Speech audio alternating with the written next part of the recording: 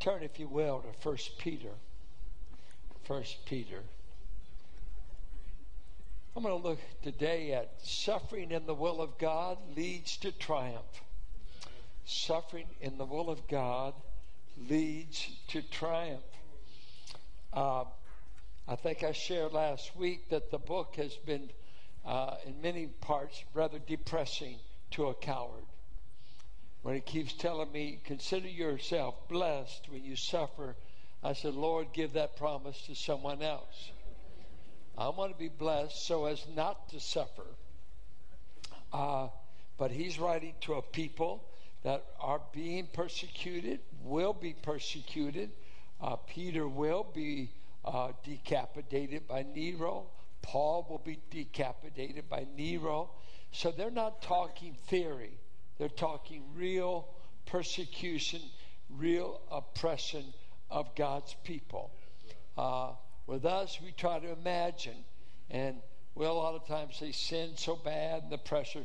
No, we're talking about people that come to arrest you, people come to incarcerate you, and even to execute you.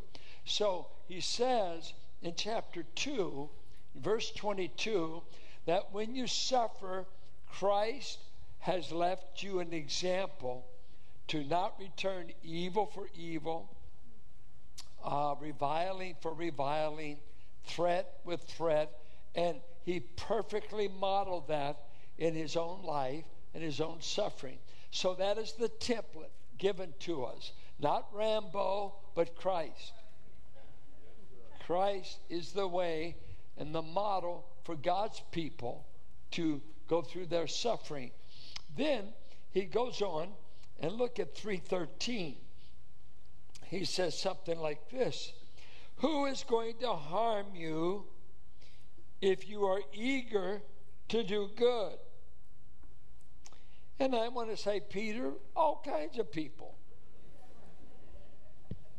Why do you think we've got guns, locks, and security? But he's just saying hypothetically. You know what? As a whole, if you do good, you'll be rewarded, right? But perchance, you may have to suffer. Verse 17.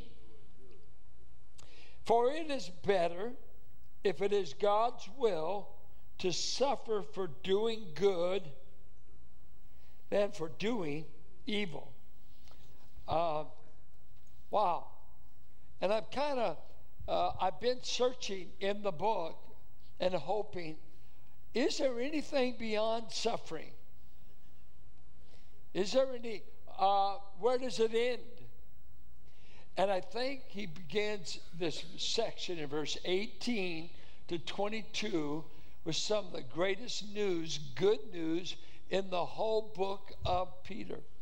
Because he's saying this ultimately, and we're going to look at four triumphs of Christ through his suffering, how he came out on the other side.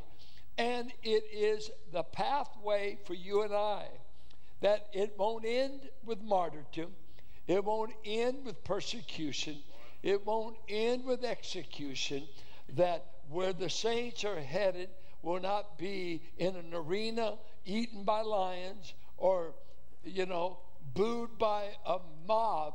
No, as it is with our Savior, his suffering led to glory, it's exactly where ours is going to lead us.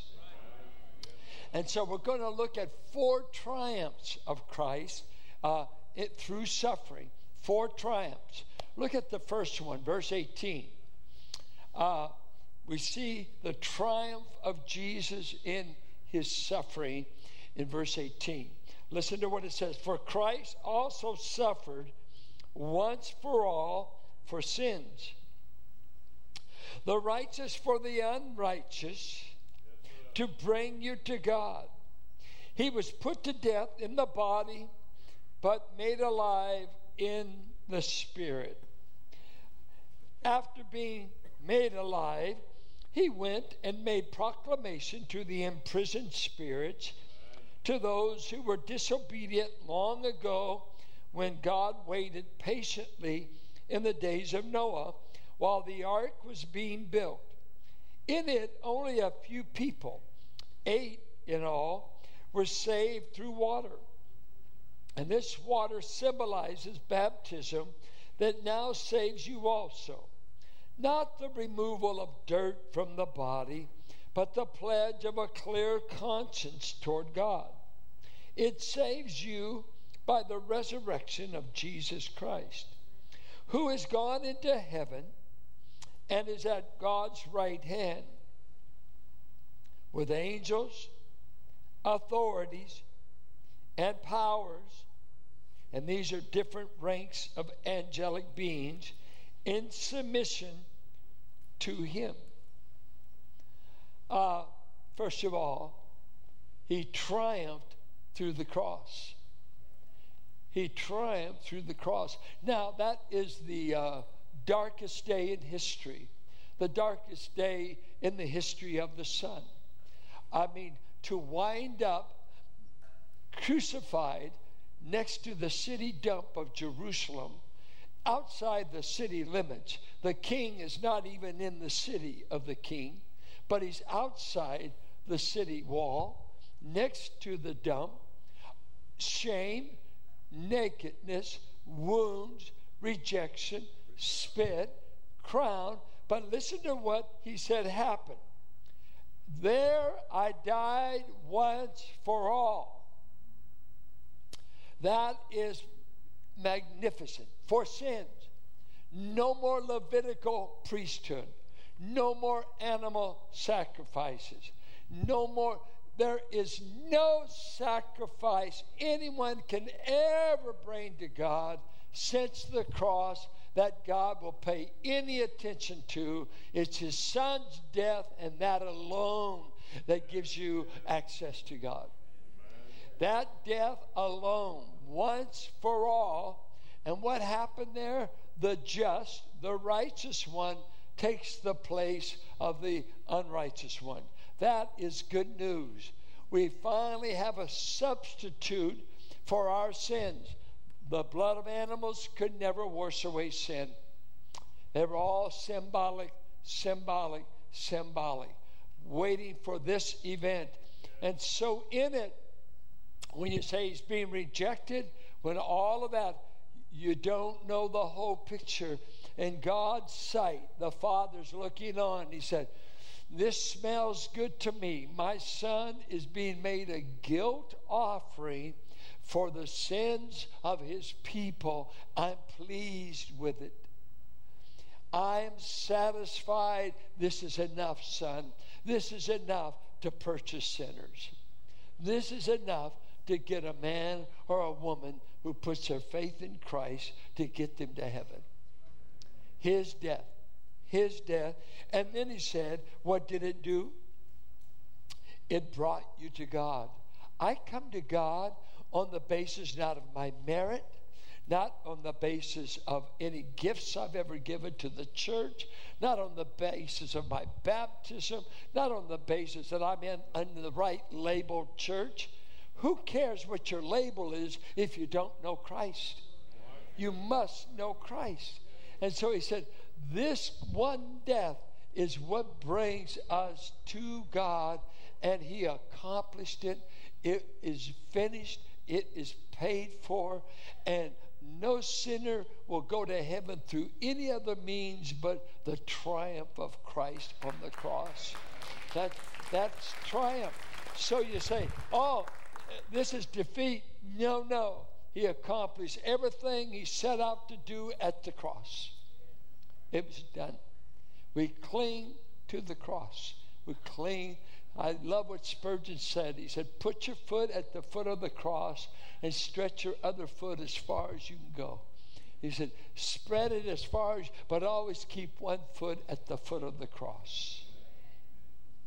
He says, he goes on to say something about Christ, that he died in the body, but he was made alive in the spirit. There's debate over this. Some commentators make a division here. They're talking about the body, the flesh, versus the immaterial part, my spirit. So they divide up Christ's body, spirit. Okay. Others, as NIV translates it here, they just say he was made alive by the Holy Spirit. And that may be true. Others take a view that he's talking about two spheres of existence. In the realm of the body, he died. The whole being died. His spirit was involved. His soul, all that he was in his humanity, died on the cross. But in resurrection, he was made alive in the realm of spirit. And I take this to be his resurrection, that Christ was resurrected. There's theories out there that Christ during his 3 days went and preached in hell. I don't think that's true. People have got it in these 3 days he did all kinds of things. No, I think it's when he was resurrected he started doing all kinds of things. But he died in the realm of the flesh. He was made alive in the realm of spirit. So I believe, I take it, in his resurrected body, he did the following. Watch this triumph. After being made alive, he went and made proclamation to the imprisoned spirits, to those who were disobedient long ago when God waited patiently in the days of Noah while the ark was being built. You went to what? Imprisoned spirits. What in the world was he doing there? Where's that? When did he do it? I think it was after he was resurrected. You remember he appeared for 40 days to the disciples. So in that resurrected body, at 40 days and still visiting the earth, going back and forth, he didn't get a motel at night. He can come and go as he will. But he went to a place here, he says it was a prison house. Where are spirit beings? Where are all the angels that rebelled with Satan? Are they in prison? Well, when you read Ephesians, our warfare happens to be with spirit beings that are in the air. Principalities and powers that are now at work in the air. So of the fallen angels, probably, I don't know that I can prove this, the majority of them are still roaming in the air. If you remember Daniel when he prayed, he couldn't get an answer from Michael because he was fighting with the spirit beings running Persia, the spirit beings running Babylon. There's a whole network of spirit beings out there. In this, what scares you, they also go to church. Maybe that's why you can't get anything when you hear the sermon. The devil's on your shoulder. Because what does he do? He snatches the word of God before you get outside. He said at Matthew 13, that when the seed is sown, the birds of the air come, which is the devil, to steal the word of God out of your heart. Why can't you remember the word of God, but you remember all the stats on the baseball team? You remember everything about the basketball game, but you can't quote one verse because the devil's having his way in your mind. The devil is the thief. He comes to rob and steal, and you get in trouble or something. I don't know what I'm going to do. Hey, if you only just quote one good verse, it sure could help you. Well, I don't know the Bible. I didn't go to seminary. Did you go to church? Who's stealing the word of God out of your heart? How much Bible do you know? How much of it can you quote? Well, I don't have a good memory. You memorize whatever you want. What's your social security number? Go. Ooh, you know that, honey. You know just what you want to know, but the devil will see that you never know what God says. Because he hates God and he hates his word. But there is a category of spirit beings that did a sin beyond the original rebellion against God.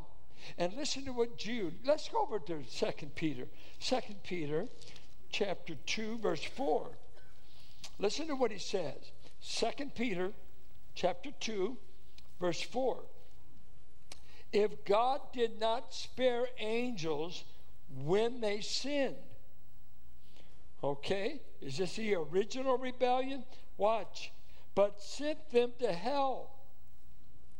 And this word for hell is a word Tartarus, which means prison house. Even in Revelation, demonic beings come out of an abyss. And where this Tartarus is in the whole underworld, I'm not sure, but he said he sent them to hell because they had not been cast into the lake of fire yet. But he sent them to a prison house, putting them in chains of darkness. Somebody said, well, how do you chain a spirit being? I don't know. But what does chain represent? Restraint. Come on, restraint. We put a prisoner in shackles. Well, these have been imprisoned. They're no longer in the air. They're out of action. They're out of action. They've been in prison. They're in chains to be held for judgment. They're headed for the white throne judgment. And according to 1 Corinthians 6:3, I will be there with Jesus judging angels. Oh, you don't believe it? You're looking at me like I'm crazy. 1 Corinthians 6:3. I got Bible for it. Listen to what he says in Jude. Verse 6. And the angels who did not keep their positions of authority, wherever that was, but abandoned their proper dwelling. Oh, what's this? It's like God said, I made you for this sphere, but they abandoned it. Well, what did they do? They abandoned their proper dwelling. These he has kept in darkness, bound with everlasting chains for judgment on the great day. So, we understand that in Genesis 6, if you read the coming of the flood, that right before the flood, he said the sons of God came down and married the daughters of men. And sons of God is one of the terms for angelic being, Job 1. Because angels are individual creations. They're each called a son. They're not in a family. Angels don't have angels. God created each angel, which the fallen angels we call demons.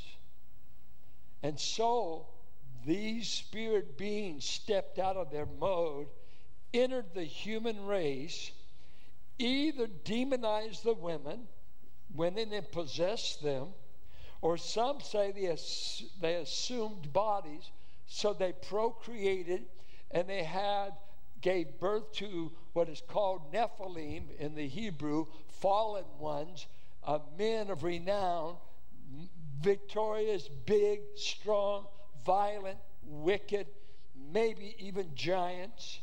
So a weird kind of progeny were born, and these women had undergone cosmic rape, in which these invading angels polluted the whole human family. Some scholars believe when it says of Noah, he was righteous or perfect in all of his generation. No man's ever been perfect morally or free from sin. They take it to be he was pure in his bloodline.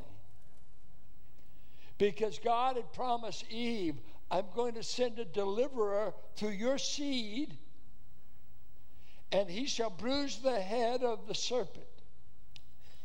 And we believe the reason the flood came is demonic powers had so invaded and polluted the human race that God said, it grieves me that I've made man. You've ruined everything I have made, Satan, and this angelic invasion that I'm going to wipe you off the face of the earth. There's only one man and 7 others with him that I'm going to preserve, because I am going to get the seed here.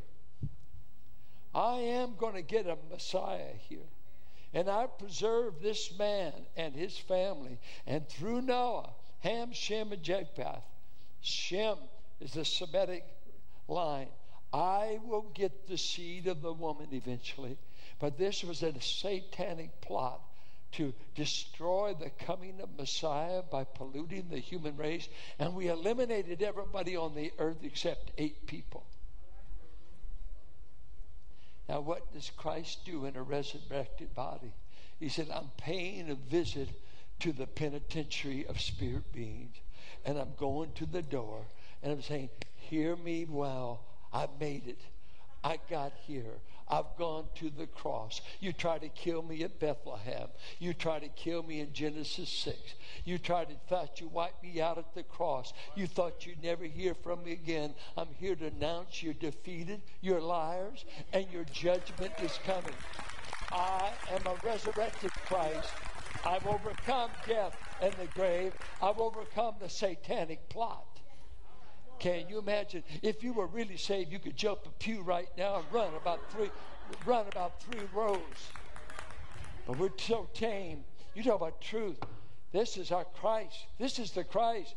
I suffered. You thought that was the end. You haven't seen the end, honey. You haven't seen him in a resurrected body. When he tells these spirit beings, I routed your plan, I've incarcerated you, and you got the lake of fire coming. It's coming. Because you tried to defeat God's plan. Matter of fact, if you want an astounding verse, look with me to Colossians. Thank you, Matt, for bringing it up here today. Colossians 2. Look there. Book of Colossians. You're there, aren't you? I can't hear paper. How many are using your phone? I get so tired of that. I want to hear paper. Let's pick up verse 13. When you were dead in your sins and in the uncircumcision of your flesh, God made you alive with Christ. He forgave all our sins, having canceled the charge of our legal indebtedness. Isn't that beautiful? Which stood against us and condemned us. He's taken it away, nailing it to the cross. The picture is all the indebtedness or all the indictments against us that no doubt in the hands of Satan was a great tool to keep you condemned.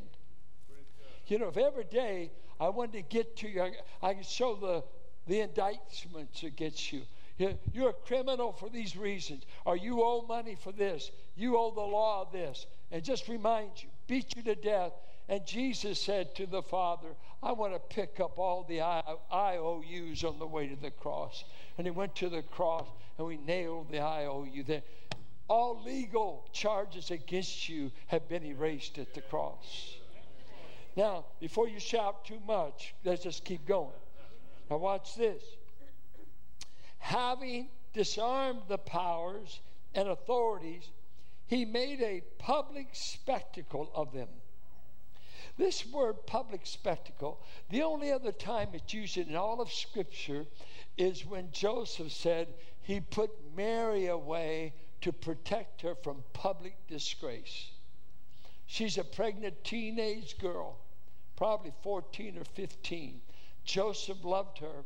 He knew she wasn't promiscuous, but the community doesn't know it. And here she's carrying a baby, and he said he put her away privately, not wanting to expose her to public disgrace. Same word. Guess what Christ did? Christ, when he was resurrected and going on his way to heaven, he called every spirit being in the universe together. Millions of them. Stars. There's no more stars than there are angels. He called good angels and bad angels. He called them all together as an angelic meeting of the universe of spirit beings. And when he got them together, he took all those rebellious spirit beings that had declared war against God and him, and he made a public spectacle of them. He showed them their wimps. They couldn't defeat the plan, and now they had to deal with the rest. He was easy to handle when he was a babe, riding down to Egypt with Mary and Joseph. But by George, I am now the risen Christ. I want you to know I'm going to strip you of all dignity in front of all other spirit beings. I remember the story. Chuck Swindoll told it years ago, and he's warning us preachers, don't mess up. Don't mess up. Don't get in trouble. And he told the story that when he was a Marine in Japan, while he was serving there, one of the ranking officers decided he'd go to the Red Lake district. Had to go visit a brothel. He got busted. Being an officer, he was expected to hold to a greater standard. And Swindoll describes what it was like for all those men to be standing at attention, and for the commanding officer to take this man and strip him of his 4 stars in front of all these men, stripped of his rank, stripped of his honor, made a public this exposure of his failures, and said, you violated your moral duty to these troops. We're stripping you in front of them. You're going to have no dignity when we're done with you. Jesus stripped the spirit world of all their insult and all their seemingly power. Then he went on, and that word, by the way, to make a public spectacle, that word is used of coming into a royal courtroom and having the king or the despot to strip you in front of the other peers for doing a bad job. Just, I'm going to strip you. And then he says, we're going to triumph over you by the cross. And the word there is really a triumphal party, a celebration. Let's throw a party in front of these fallen spirit beings. Michael, Gabriel, get over here. Let's dance and have a party in front of them. So you're defeated. It was used of the Roman generals that marched into Rome. They threw a celebration in the heavens. I have conquered death. I've conquered Satan. I am a risen, conquering, triumphant Savior. That's what he's saying. Then he goes on to say how he overcame death in the flood. You could say the judgment of God. And he starts talking about Noah and the flood. And he says some difficult things for us as we try to interpret the scriptures, because he said about them that water saves, and we get water saves, verse 21, and the water symbolizes baptism that now saves you also. And so that, what is being said here? What does it mean, baptism saves you? And he says it's a symbol. It's a copy of what happened to Noah. The water saves you. Baptism saves you. Well, let's think through the illustration. I'm going to Noah. Water is going to get so deep. As I read the narrative again, it said water, I believe it was 25 feet deep over the highest mountain peak. So all the mountains were covered.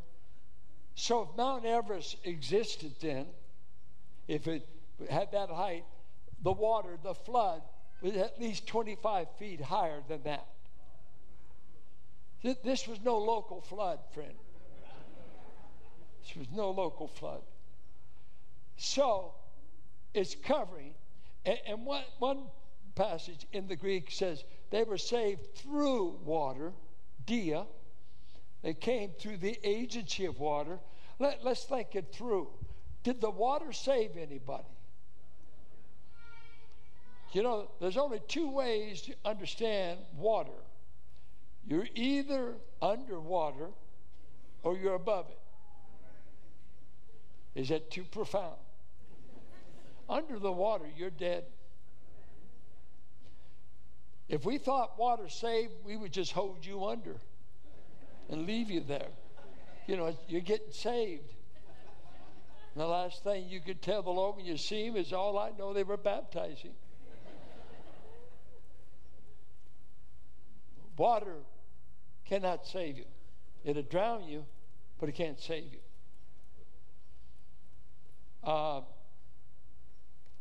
Was Noah saved by going underwater or saved by going in the ark? So far, you're doing good. So, what's the message? In baptism, we're celebrating that we have overcome the waters of judgment. That the waters that could drown us and the judgment Christ underwent could have killed us. But through our identity with Christ, that we believe baptism is a picture of, we have died to sin. We have been buried. We went under the water. But I thank God, even in our baptism practices, we bring them up.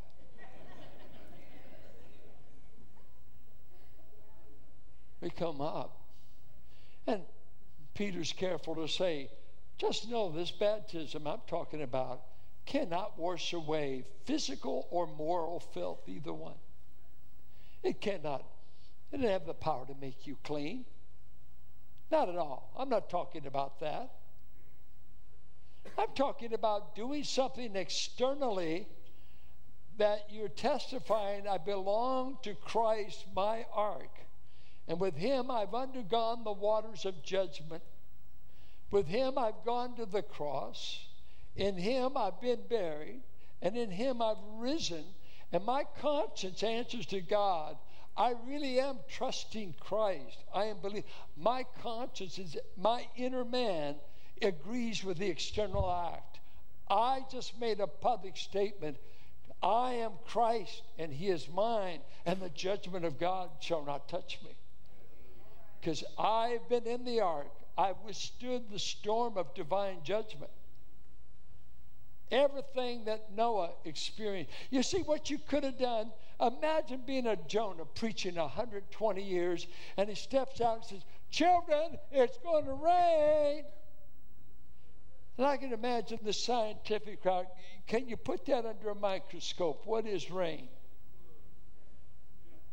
We only get dew. We've never seen rain.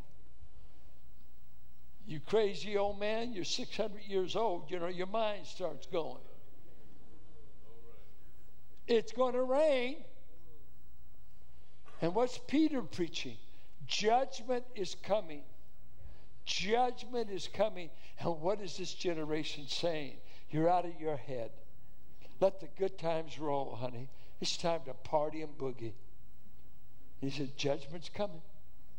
Judgment's coming. You're crazy, Noah. You're crazy. And how long did he do this? You know what? We would have wrote him up in Leadership Magazine as a failure. You mean you could only get 7 other people to get in with you? Yep, that's all. There's just 8 of us. Can you imagine what the exiles that Peter's writing? You're small in number. The world is mocking our message. He's making fun of this Christian sect in which its pastors are being thrown to lions, burned at the stake, martyred. You're a bunch of idiots. Don't follow that crazy Nazarene that got himself killed under Pontius Pilate. You bunch of fanatic, absurd idiots. But friend, it rained. It rained. And it rained. for 40 days. And it did not just come down. He opened up all the fountains of the deep. He turned everything upside down. God made water like you couldn't believe to cover this whole globe. I'm sick of what I made. I'm going to wipe you out. And I'm going to do it again. But I'm going to use fire. Human race, if you're here without Christ, your only hope is to get in the ark. You better run to Christ. You know what? You don't need swim lessons. It won't do any good. Can you imagine a guy say, I'll just swim through the flood? Oh, yeah, tell me about it. 150 days out there with the earth covered. You can't swim that long. Maybe you said, I can climb. I can get up over the bed. Well, you're still 30 feet under. Maybe, I'll make myself a life preserver. That's what you need. That's what you need. And some of you say, I ain't running to Jesus. I'm going to figure a way out of the flood myself. I don't need to be in an ark. Matter of fact, they got a bunch of weird-looking animals in there. It's like the local church. If it wasn't for the flood on the outside, none of us would want to be in the inside. But friend, this old ship of Zion, see, I'm a deckhand on the old ship of Zion. We're telling you to get on board. Because God slammed the doors shut and nobody could get in. And that you've only got so much time before God slams the door. He's going to slam it. You ought to come. He's saying, come. Come. If I'll save a giraffe, I'll be more than willing to save you. We got all these animal lovers. Friend, it's nice if we can save the whales, but I'm more interested in saving some human being. Seeing some human being come to Christ. Sometimes I can't stand the 2 o'clock news. Good night. I just heard about 3 dogs that died. You know, it just grips me. I can't hardly sleep on it. So this is the local news. Oh, you're not with me because you got a puppy. I know. Listen to what it says here. Baptism saves you not because of water, but because of the resurrection of Jesus Christ, who has gone into heaven and is at God's right hand with angels, authorities, and powers in submission to him. Why does he end there? We start in his triumph. First, he goes to the cross. And you say, I see no triumph. All I see is blood, gore, and rejection. Don't worry. He accomplished what he needed to there. Next, he goes to the prison house where the spirit beings that try to eliminate him ever getting here, he tells them, I defeated you. God defeated your plan. Even though it cost the whole human race their life, we defeated you. You're a defeated foe. Then he goes here and he says, let me tell you, I defeated the wrath of God against sin because in my Son I provided an ark through the judgment waters. And I came out on the other end a resurrected Savior. Thirdly, I am triumphing because I'm having all spirit beings, and especially even these fallen spirit beings. God has put me at his right hand, the ultimate place of authority, according to Psalms 110.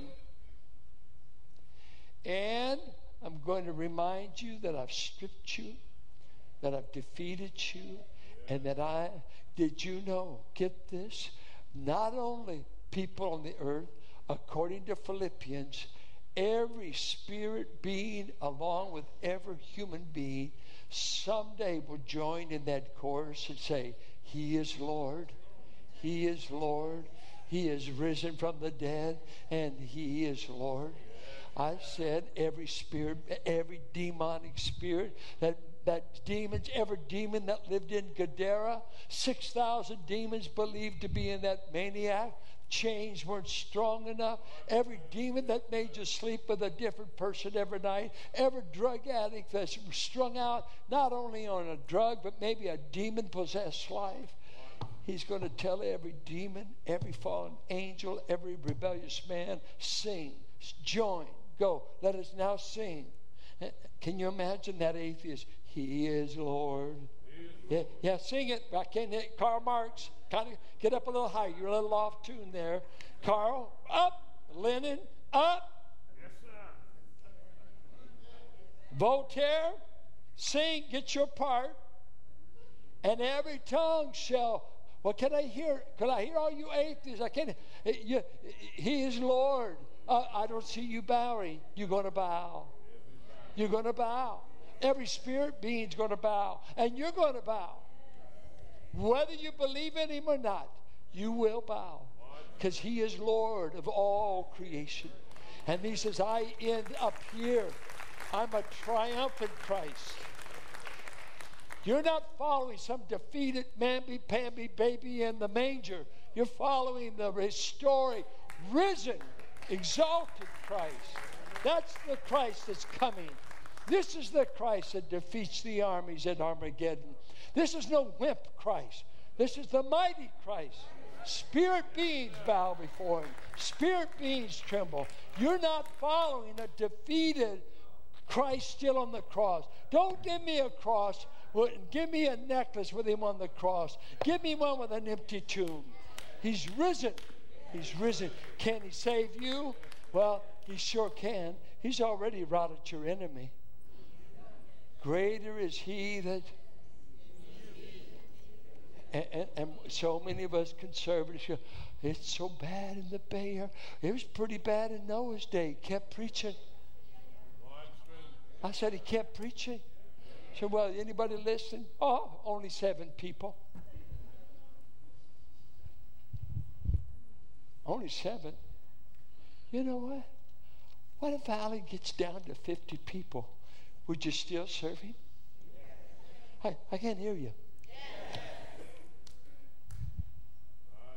Is truth worth being loyal to? You know, some of you, well, Phil's going to leave. We didn't say God was going to leave. Huh? We didn't say the Comforter's going to leave. No. God's tools get used, laid aside. You know, I got preacher friends of mine. I said, God, you took Steve Fernandez too young. He's young. He's only in his 60s. We need him. God said, don't tell me my business. I'll take him whatever age I want. Spurgeon's only 58. You can't take away the greatest English-speaking preacher in history. Yes, I will. You can't take George Whitefield in his 50s. He's the greatest evangelist in England. I'll take him in his 50s. Some of you live longer, but you've done less. What will you do if God gives you 100 more years? Will you be preaching the gospel? Will you be praying? Will you just saying, I'll be praying when he comes. I'll be serving when he comes. What will he catch you doing if he comes today? Are you in the ark? Are you aware you have a triumphant Christ? Quit feeling sorry for him. He's Lord. And he's got the nations in the palm of his hands, and he's going to shatter them as a vessel. Just like that. And God said, I will laugh at those who have mocked my son. I will laugh at you as I cast you into the lake of fire. For I will have the final word. I know him. I was scared to death of him at 14 because I knew I was going to hell. But guess what? He picked up all my certificates of debt, and they've been paid. They're all paid. I'm going there. Glory to his name. Good, the church. Say a healthy, can you say amen? Amen? Let's stand. Okay. He is Lord. I'm listening. He is Lord. He is risen from the dead, and he is Lord. Every knee shall bow, every tongue confess that Jesus Christ is Lord. Let me ask you, are you here and He's not Lord yet? And you've not yet put trust in Him? Did you know you can be saved right now? If you would right now say, Jesus, I want in you. I know you're the only protection from divine wrath. My sins have been many, and you're the only one that would pay them. What keeps you from receiving Him today? Right where you are. You can pray to receive Him. Us pastors, we'll wait around the front. We'll pray. But we can't do the work of the Spirit. Have you heard the Spirit talking to you? Come. Come. The flood's coming. Judgment's coming. Hell is coming. We're not making it up. We're not making it up. Flee the wrath to come. Flee. Where can you go? Run to Jesus. Put your faith. The elders have been praying on Saturday nights. God save the unsaved who attend our services. God save children at camp. And thank all of you VBS workers. You did a magnificent job. Our whole community knows these adult people love kids. You outdid yourself. I thank Larry for paying tribute to you. You're outstanding servants. Thank God for our children's ministry. Thank God for that whole ministry. If you need any help in making this decision, Matt and I and others will wait here. And if you're in the ark, when you dismiss, would you just simply say, I'm in the ark with you? Did you hear me? I'm in the ark with you. You're dismissed. I want to see you do it. You tell them. Wait. Tell them I'm in the ark.